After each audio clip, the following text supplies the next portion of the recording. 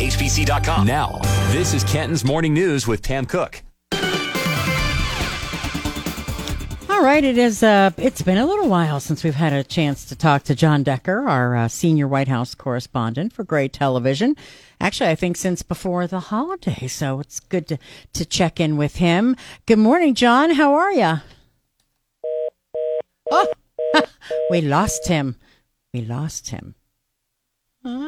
We'll get him back. We'll get him back here in a minute. He's in Washington and getting back to work just like the rest of us, so hopefully we'll get him back here in just a minute. We were talking off the air about keeping busy because, of course, it's not the funeral service, because the funeral service for Rosalynn Carter is set for tomorrow, but there's actually a tribute service that is set for today. And we got him back. Yeah, we got him back. Mr. Jon Decker, how are you, sir? Hey, I'm well. Hope you had a great Thanksgiving, Pam.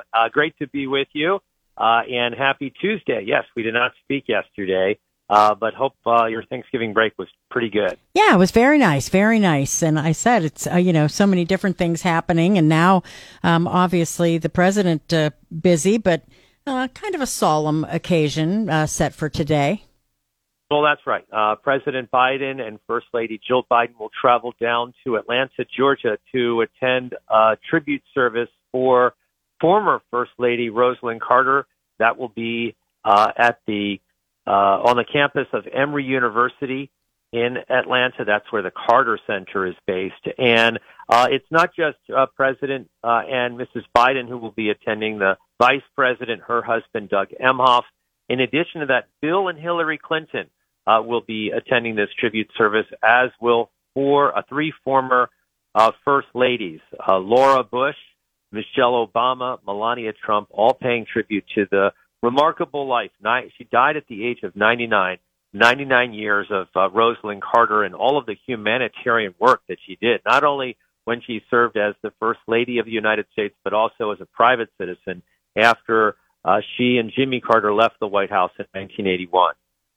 Yeah, it's interesting. We have here in Canton, I don't know if you realize, Jon, we have the First Lady's Library here in Canton, which was created by Ralph Regula's wife many, many years ago. And it's pretty cool because we had some folks on talking about her and how she was just, she was one of those First Ladies who really took on so much. And before it was cool to kind of have, the agenda, she had an agenda. She had her things that she wanted to make sure that people realized were important. And she was one of the first to do it.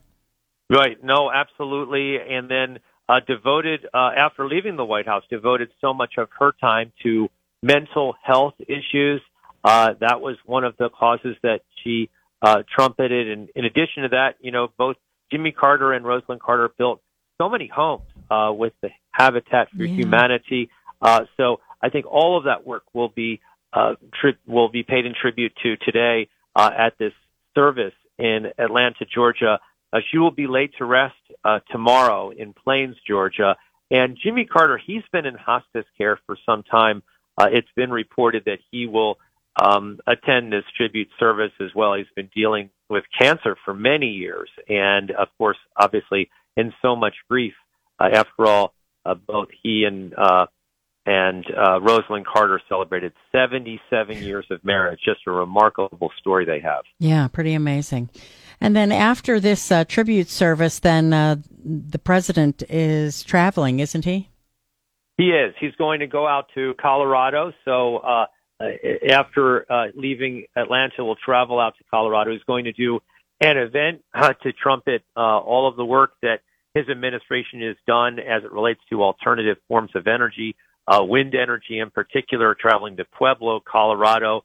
That is the district of Lauren Boebert, Congresswoman Lauren Boebert, and I think that her name will certainly come up while he's there. She's one of those Republicans who has a bullseye on her back, figuratively, as it relates to her reelection run in 2024. She barely won reelection in the midterm elections, and I think that her opponent, who barely lost to her in 2022, is gearing up for that rematch for that will take place next year, and certainly that will be something that President Biden is focused on, trying to win back the House of Representatives for Democrats. And what's happening with George Santos now?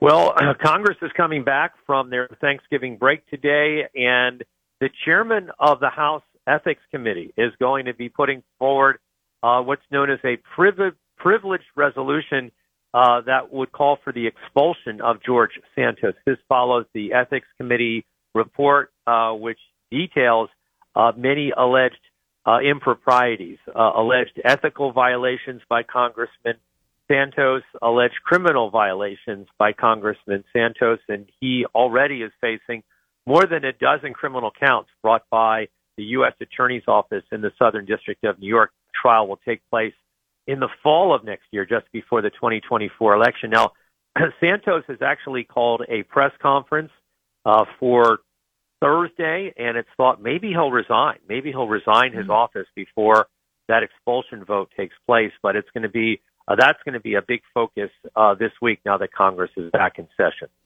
All right. Well, certainly, John, back on track here now before we hit the Christmas holiday, and we appreciate you coming on this morning. We'll chat with you again tomorrow.